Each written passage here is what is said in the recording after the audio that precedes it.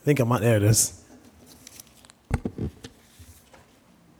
Read the slide. I give up trying to tell you what to do, which is really good to come up here right before you're about to preach. I'm not going to tell you what to do. This morning, we are continuing our sermon series here on Micah, talking about walking humbly with our God. Again, this is pulled from probably Micah's most famous verse, which we'll actually get to next week, where he reminds us that we are to do God's justice, love the way God loved, and to walk humbly with God. Also, this morning, we've reached the center of Micah, which is really, really significant.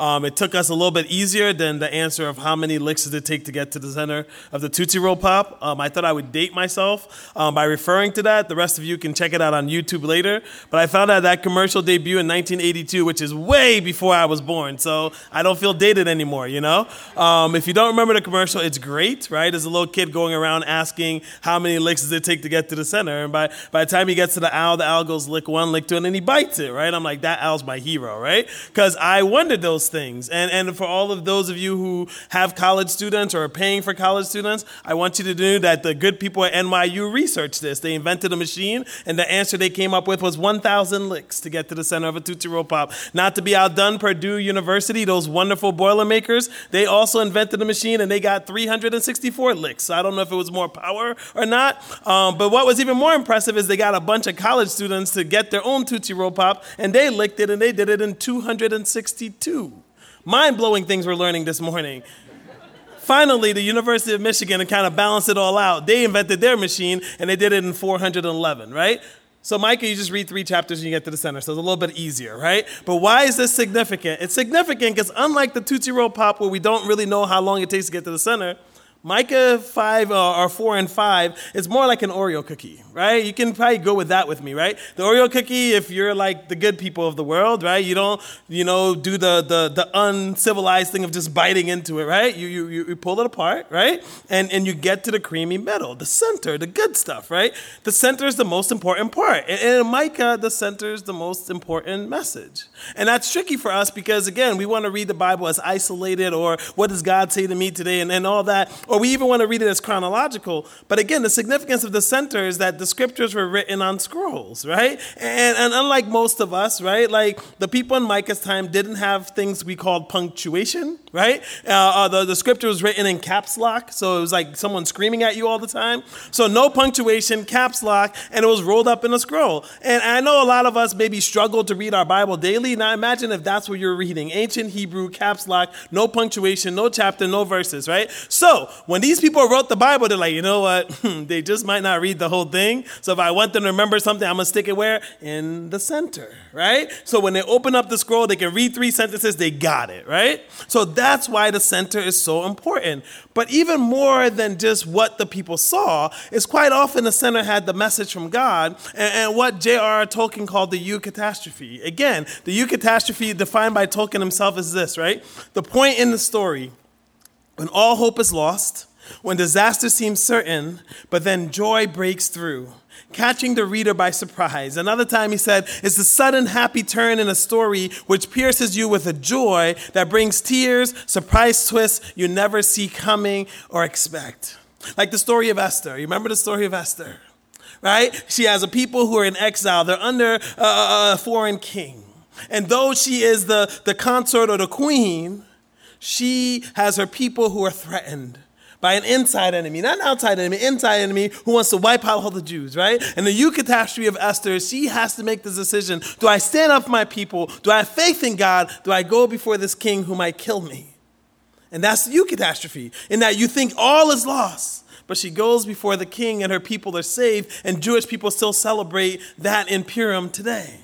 Or maybe you need a New Testament example, and it's the story of the lost sons, the prodigal sons, right? Where the son has this eureka moment. He's just like, you know what?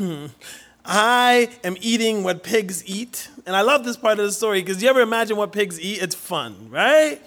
Like, there's a reason they call it slop, right? There's a reason. I don't know if you've ever been to a farm. Like, slop never sounds good, but I just want you to walk around a pig pen on a farm and be like, yes, this is slop. This is what we eat, right?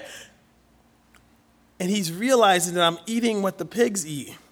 But if I can just go back to my father, I know my father at least will treat me like a servant. He doesn't have to treat me like a son, but if I'm a servant, I at least know I won't eat slop, right? And a lot of people think that's the eucatastrophe, that's the turning point. It's not. Because all he's doing is coming to his senses. All he's doing is just like, life is terrible, it's got to be better than this, right? That's not amazing, right? If you were eating slop every day too, there might come a time where you're like, you know what? After day 347, I'm good on this slop. Maybe I should stop eating slop now. That's not that amazing.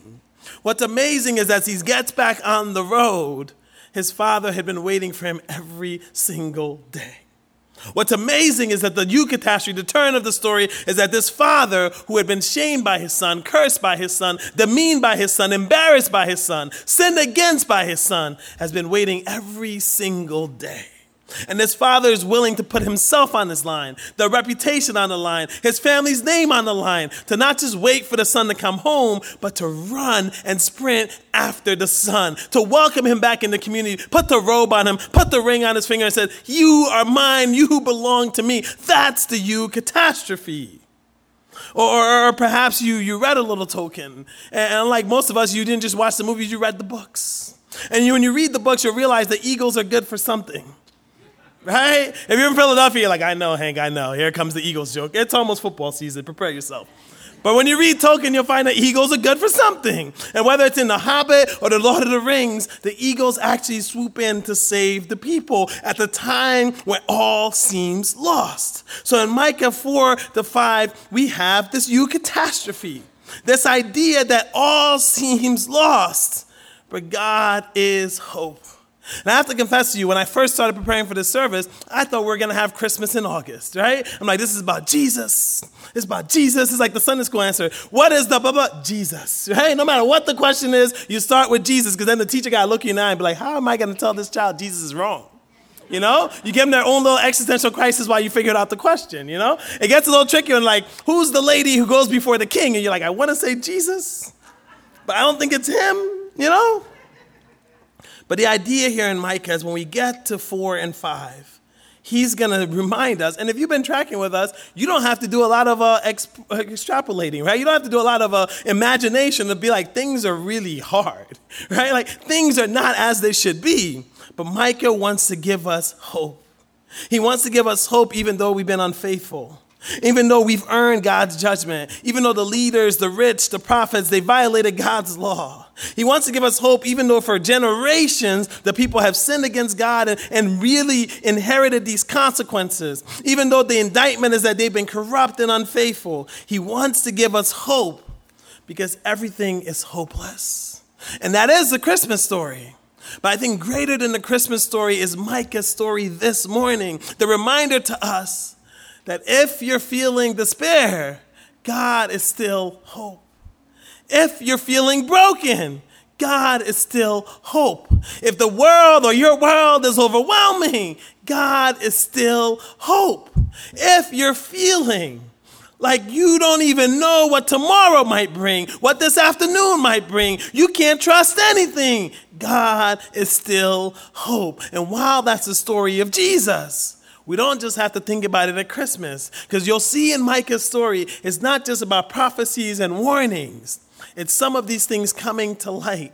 It's people losing all they can imagine. It's people feeling disconnected from God and from each other. Yet Micah proclaims hope.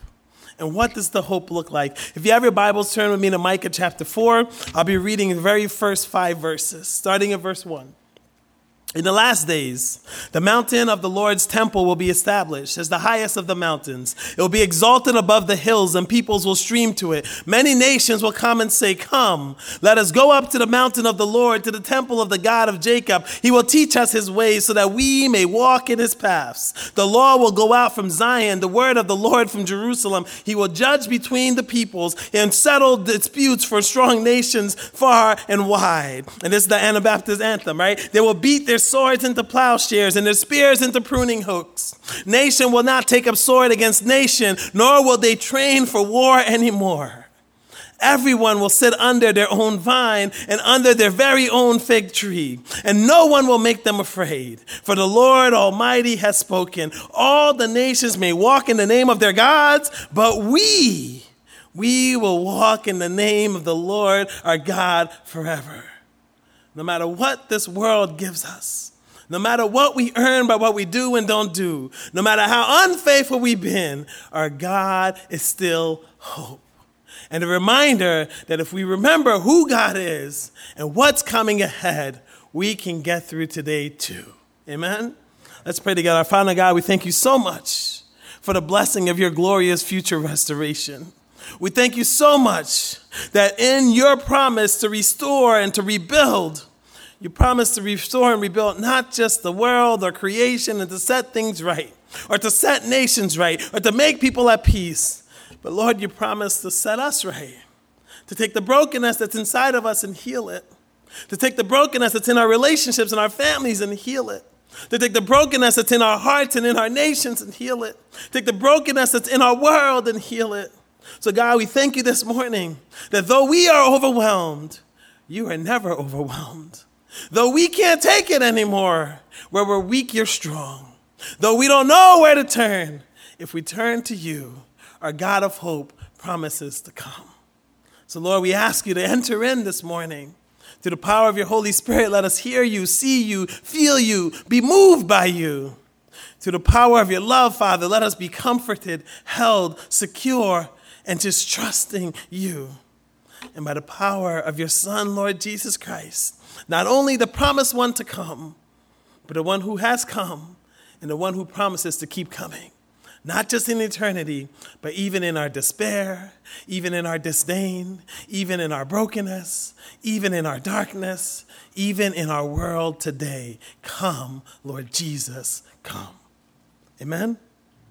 So Micah's vision here in chapter 4 is very interesting. It's interesting because it actually is almost word for word from Isaiah's vision. And one of the things I learned this week is I've been calling this Isaiah's vision as if Isaiah invented it, right? So you've probably heard me say like John's revelation and Isaiah's vision. Then you get to Micah 4 and you're like, wait a second, this is tricky. Because this is word for word from Isaiah 2. Except Micah ends a little bit. He adds a different in verse 4. But it's basically word for word. What gets even trickier about that is that we said in the very beginning that Isaiah and Micah are contemporaries, right? So then you start asking, it's like, are they quoting a song? You know, did God like beam up the same exact vision and give it to them? What's going on here? I think what's going on here is what we said a couple weeks ago. That God will keep speaking, even if we don't want to hear it. That God will raise you up and give you a word to speak. And if you don't speak it, someone else will. But also that God calls us all to our people. And though there were both prophets in Israel at the same time, Micah had his congregation, Isaiah had his congregation. And what a wonderful reminder that though we may be in Monrovia, Liberia, Monrovia, California, Bogota, New Jersey, or Bogota, Colombia, right? No matter where we are, different congregations, different peoples, the word of the God that brings us together is the same. And I love that Isaiah and Micah have this vision of the mountain of the Lord. But what I love even more than the similar vision is just the simple reminder that we win in the end. There's so many of us who are sick and tired of being sick and tired. There's so many of us who can count the more ways we've lost than we've been winning lately. There's so many of us who see the brokenness in our world, in ourselves, in our people, and we're just tired of winning. So Micah wants us to know we win in the end. Not only does God promise to make it okay, God will reconcile all things to himself. God promises to restore, to rebuild, not just our hearts and our world, but also our faith. And what I love about this is that, a lot of people struggle with Micah 4 and 5 because we as Christians want to run to Micah 5 and be like, this is about Jesus. And it is. Or we want to read and we're just like, well, this is tricky because now there's happy ending and then there's like war and taking away stuff and happy. And so a lot of people have all these theories about what's happening in 4 and 5, right? A common one is that, Micah just had a really good editor, right? Like there was people who came at different times and they pieced it together and this is what it looks like. And you're just like, well, I guess so, but that doesn't help me at all. It's just like that. I mean, that's good to know technically, but it doesn't really help me at all. David Dorsey was one of my mentors at seminary. has something called the literary structure of the Old Testament. In this literary structure, he introduces something called a chiastic structure. Now, for most of you, I've talked about this before, but I think it's important.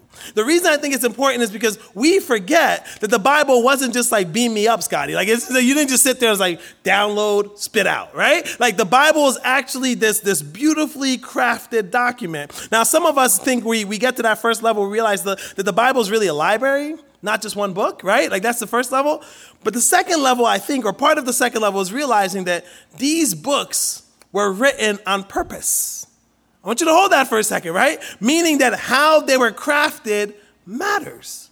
And we've said that if you want to look at it in common terms, it's like writing an email, well, it probably depends who you're emailing, is very different, right, than writing a text message, which is very different than writing a letter, which is very different than writing an autobiography, which is very different than writing poetry.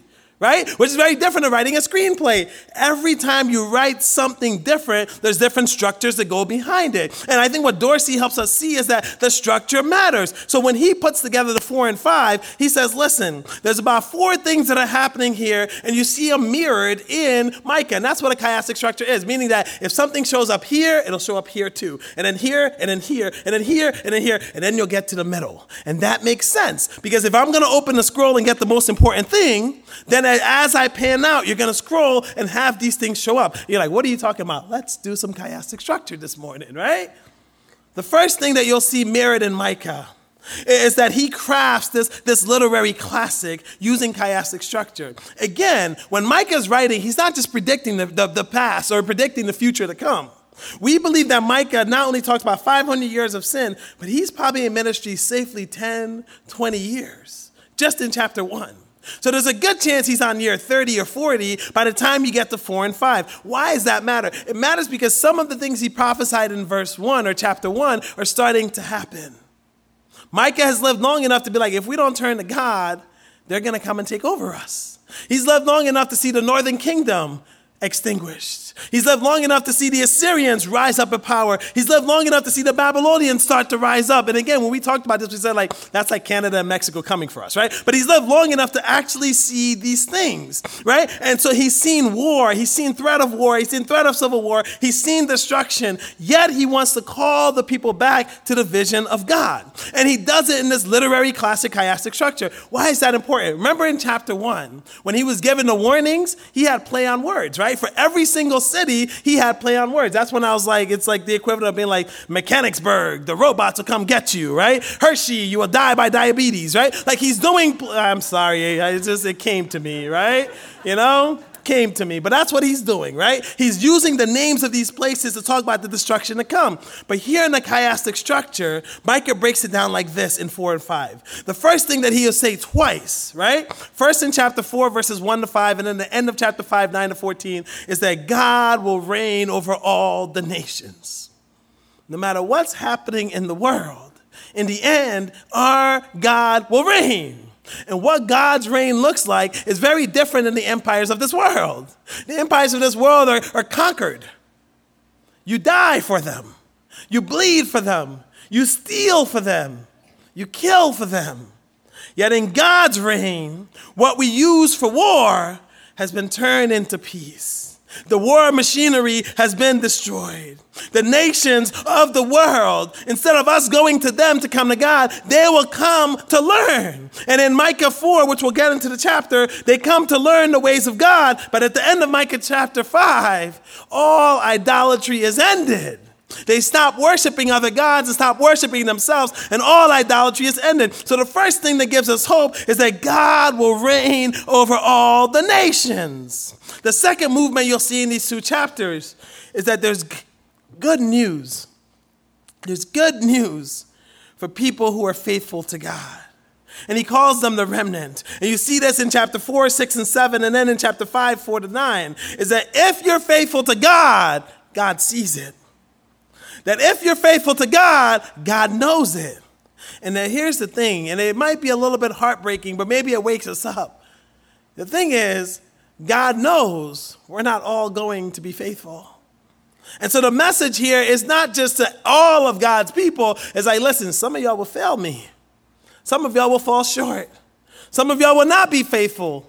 But to those of you who are faithful, Those of you he calls the remnant, God will make you strong. God will raise you up. God will promise victory over all. And the third thing, which gets to the Jesus part, the Sunday school part, is that there's a ruler that will come by Bethlehem and to Bethlehem. And you see this in 4:8-10 and 5:1-5. And I think this is interesting because both passages or both frameworks, he talks about the present suffering is like a woman in labor. And I've never been a woman in labor. I've only seen it many times. I can only imagine. I say that to say that because it's weird to be as a man talking about a woman in labor. But I'm using my imagination. That's what we're doing this morning, right? But I think it's a beautiful analogy that he chooses to use because what comes from the pain and the struggle is life. And it's beautiful and it's life. And what I love about this is that when he picks Bethlehem, we may sing this little star of Bethlehem and how Jesus comes from Bethlehem. You know what the equivalent of this is, right? This is like somebody saying, oh, the ruler will come from Harrisburg. And you're like, well, yeah, I mean, it makes sense as a state capital. I mean, I would have picked Philadelphia, but I mean, you go to Harrisburg. You're like, no, not just Harrisburg, but Oberlin. You're like, where is that? And I'm like, I don't even know, but they tell me it's over the hill over there somewhere, right? Like somewhere over there, right? There's like 3 people I know live in Oberlin. I'll get yelled at the door. But it's the point I'm making. It's still legit, right? Like y'all know where Oberlin is. The rest of us don't, right? That's the significance of Bethlehem here. And of all the things that's happening, he doesn't just pick Jerusalem. He doesn't pick, Samaria. He doesn't pick any of the big cities that are known. He picks Bethlehem. Why? Because it's the city of David. And so Micah is saying, listen, we're losing our kings. We're losing our land. We're losing our country. We've lost our connection from God, but God won't fail us. In fact, our greatest king is David, and God promises to send us a king who will be greater than David. And the fruit of that labor is going to be God's Redeemer, who not only repaints this vision, but makes it possible that our connection will never be broken with God. And so the fourth and the center section of this Micah 4 and 5 is that if you feel hopeless, God is your hope. And I think that's something we can all hold on to this morning, whether or not we're in Micah's time or in 2022. If you feel hopeless, let God be your hope. And so the passage I read, verses 4:1-5, is in that beginning section of God reigning over the nations. But the reason I picked this is because Micah is calling us to not just look for tomorrow, but to live for today. He starts off by saying our focus has to be moved, not just on the now, but to later. We've talked about this before. There was a couple years ago when I preached, and I was like, it's so important for us as Christians not to be like the rest of the world and only looking down on ourselves. Because if you look down on yourselves, your purview is fairly limited, right? You can't see what's around you. You can't see what's in front of you, what's behind you, what's this way or this way, and you certainly can't see what's coming down from God to you, right? So the work of the Christian is to look up. So what Micah does is he moves us from the current situation with war and rumors of war and destruction and loss, and he says, I want you to think about the end, because in the end, God's presence and temple will be established forever. And we miss that, right? Because God's presence and temple is now us, right? God lives inside of us. But for people who are refugees in their own land, for people who've been taken over and seen greater powers rise up, for people who've lost everything they could imagine, God promises God's presence. And we can hold on to that. Because even though we may be the temples of the Holy Spirit, even though we know God's presence lives inside of us and in the community around us, we too need to be reminded that God promises his presence. And I love that when God calls his people back to him, it's not just for Israel, it's for the world. Because what Micah promises here is that not only will God raise up Israel, but all peoples will be drawn to God here. And you've heard me say this before. I love when people are like, your church is cute. This diversity thing, it's so cool, like so cutting edge. I'm like, it's new, right? It starts in Genesis and it ends in Revelation, but it's very new, right? And I love that when God repurposes his people and dreams about the future, it's a future where all nations come to God. Many nations come and they learn God's ways. But the difference here that Micah says, and the work that we do today, is not only to teach others about God's ways, but we are to live by God's ways. That's the work we're doing now, right? We could dream about the day to come. But right now, are you learning God's ways? Are you living by God's ways? Because the desire is for Zion and Jerusalem to be the center. But what is the center for us but Jesus Christ? And I love the passage, right? Like I said, it's the Mennonite or the Anabaptist national anthem. We will beat our swords into plowshares, our spears into pruning hooks. Wars abandoned and not trained for. I love that when God restores this world, it doesn't mean there will be no conflict, which is good for me because I grew up in a family where if you didn't have conflict, you didn't know if they loved you. You know, just like, are you depressed, mother? Are you okay? Like, is everything all right, right? But I love that what God promises is to step in as a judge that's actually to provide and protect all people. And that's one significance you'll see from God's kingdom and the empires of this world. The empires of this world, at their best, take care of who they find as citizens. God, at his always, defines all of you as his, and his desire is to take care of all of us. And what Isaiah misses, or what Micah maybe adds, or maybe Isaiah just fell asleep at this part, is this chapter of verse 4. And I want to read this because I think this is significant. What God promises in the world to come is that everyone will sit under their own vine, under their own fig tree. No one will make them afraid. The Lord Almighty has spoken. In that culture, to have your own vine and fig tree was to know that your future is protected. The land was yours. Provision is yours. You don't have to worry about your family. You don't have to worry about anyone taking it, because even in the law of God, if someone took that land or you gave that land to someone, after Jubilee, it would come back to you. What God promises is provision for God's people. What God calls us to do is to follow him forever, trusting not just for the nations, not just for the peoples, but for all of us, that in the end, he will provide. And so when I thought about, this section and this center, why is it important? It's important because it's so easy for us to focus on ourselves and what we can see. We may know that the world is greater than what we see. We may know that God is working even if we don't see it. We may know that what we see isn't all there is. But Micah wants us to know that you can't lose sight that all you see is all you see. You can't lose sight that you're limited by why you can't or what you can see. And I'm not just saying this to be, existential and deep, right? But the idea here is we're all limited from our purview. But praise God that God's not limited.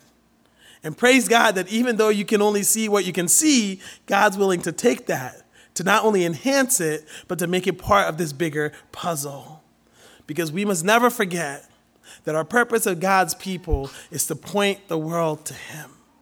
So while we complain about the world not being as it should be, are we willing to tell people what God's kingdom looks like? Are we willing to live not just in this broken world, but pointing people to a light of a kingdom to come? Because if what we can see is only what we can see, what about the people who don't know God? They can't even see. And that's the importance of not only knowing your light and taking your light and shining it, because God desires you to remember your purpose, and your purpose is to point others to him. But I think just very practically in this section, I am glad, I'm ecstatic, we are blessed. We should be grateful that God's mercy triumphs over our present every single time. God's mercy will always triumph over your struggle, over your pain, over your illness, over your brokenness. God's mercy will always triumph over your present. And I know it's hard. I've walked in this last year with people who are battling severe illnesses. And it's hard to wake up in the morning and not know what the day will be because you don't know what your mind will do to you. It's hard to wake up and want to believe, but you just can't. It's hard to wake up and know that not only is life hard, but today might be harder than yesterday was, and yesterday was awfully hard. But God's mercy triumphs over our present. And I think that's what Micah wants us to know, that the center, the eucatastrophe, is that when we feel hopeless, our God is hope. When we feel broken, our God is hope. When we feel like the darkness is winning, our God is hope.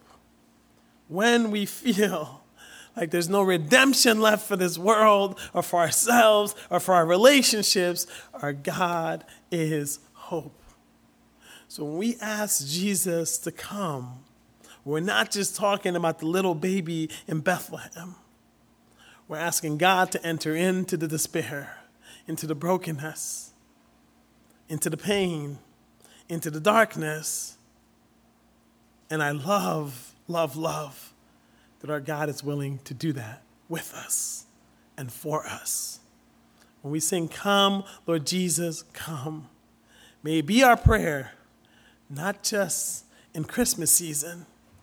May it be our prayer in our despair, in our depression, in our brokenness, in our sinfulness, in our unfaithfulness. Come, Lord Jesus, come. I'd like to invite up Pastor Hannah and the worship team. We're going to close singing "Come, Thou Long Expected Jesus." And as we sing the song, I want us to maybe dream of Christmas, right? I know all the parents are like, "Hank, it's August. Don't start this." And I got two, too, so it's like we're all losing. Just go with it, right? Like we're doing the Christmas thing. Just go, right? But as we sing this song, I want us to be reminded of what Micah was in, right? He's in a place of being so overwhelmed, with his people so broken, so disconnected from God, with them losing everything. And yet he says, I need us to turn to God, who is our hope. And so my prayer for all of us is that no matter what we're facing this morning, no matter what's overwhelming us, no matter what's humbling us, or no matter what's breaking us, or even, and I think this is even more beautiful, no matter what we've done that has broken us or broken others, no matter how we failed or been unfaithful, our God is hope. And so when we sing, "Come, Thou Long Expected Jesus," yes, the baby came, but praise God, the baby grew up to Jesus Christ. Praise God that Jesus Christ isn't just up in heaven, making it perfect for you, that he's willing to enter in to you being overwhelmed, but to all of us and the world not being as it should be. But praise God that we're all called not only to see the future vision of hope, but to hold on to it and to share it. So maybe as we sing, that's your prayer, right? God, help me to hold on to hope. God, help me to bring hope. God, help me to be your hope to my world. Let's stand and sing together.